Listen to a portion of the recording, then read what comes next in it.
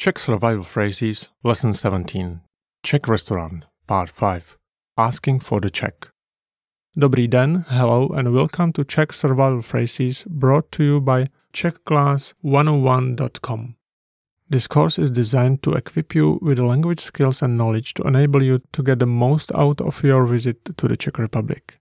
You will be surprised how far a little Czech will go.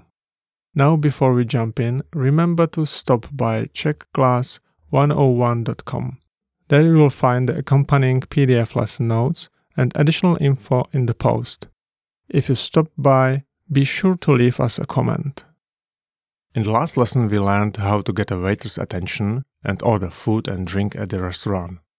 Once you have the beverages and entrees you ordered, you can enjoy the delicious meal. Normally when the waiter sees that you have finished, he will come to your table and ask in a nice manner, "Would you like anything else?" In Czech this is "Přejete si něco dalšího?" Would you like anything else? Let's break it down. Přejete si něco dalšího? Once again. Přejete si něco dalšího? In this sentence, přejete si is a form of the verb which in English is translated as to wish. Přejete si. Přejete si. Něco dalšího can be translated as something else. Něco dalšího. Něco dalšího. Again, the whole question is, přejete si něco dalšího? If you don't want to order anything else, say ne děkuji, meaning no, thank you in English. Ne děkuji. You may recall that ne means no and děkuji means thank you. Ne děkuji. When you are ready to leave, you will want to ask for a check. In Czech, check please is účet prosím. Let's break it down. Účet prosím. Once more. Účet prosím. Účet is translated in English as the check or the bill. Účet. Účet. And after that we have prosím, an expression that you are already acquainted with.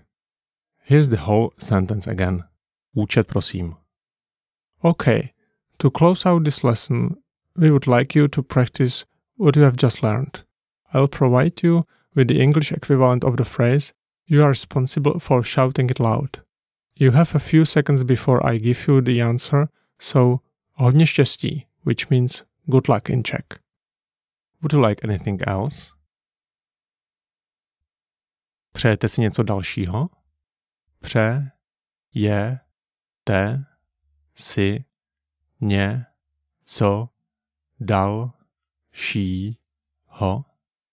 Přejete si něco dalšího? No, thank you. Ne, děkuji. Ne, děkuji. Ne, děkuji. Check please. Účet prosím.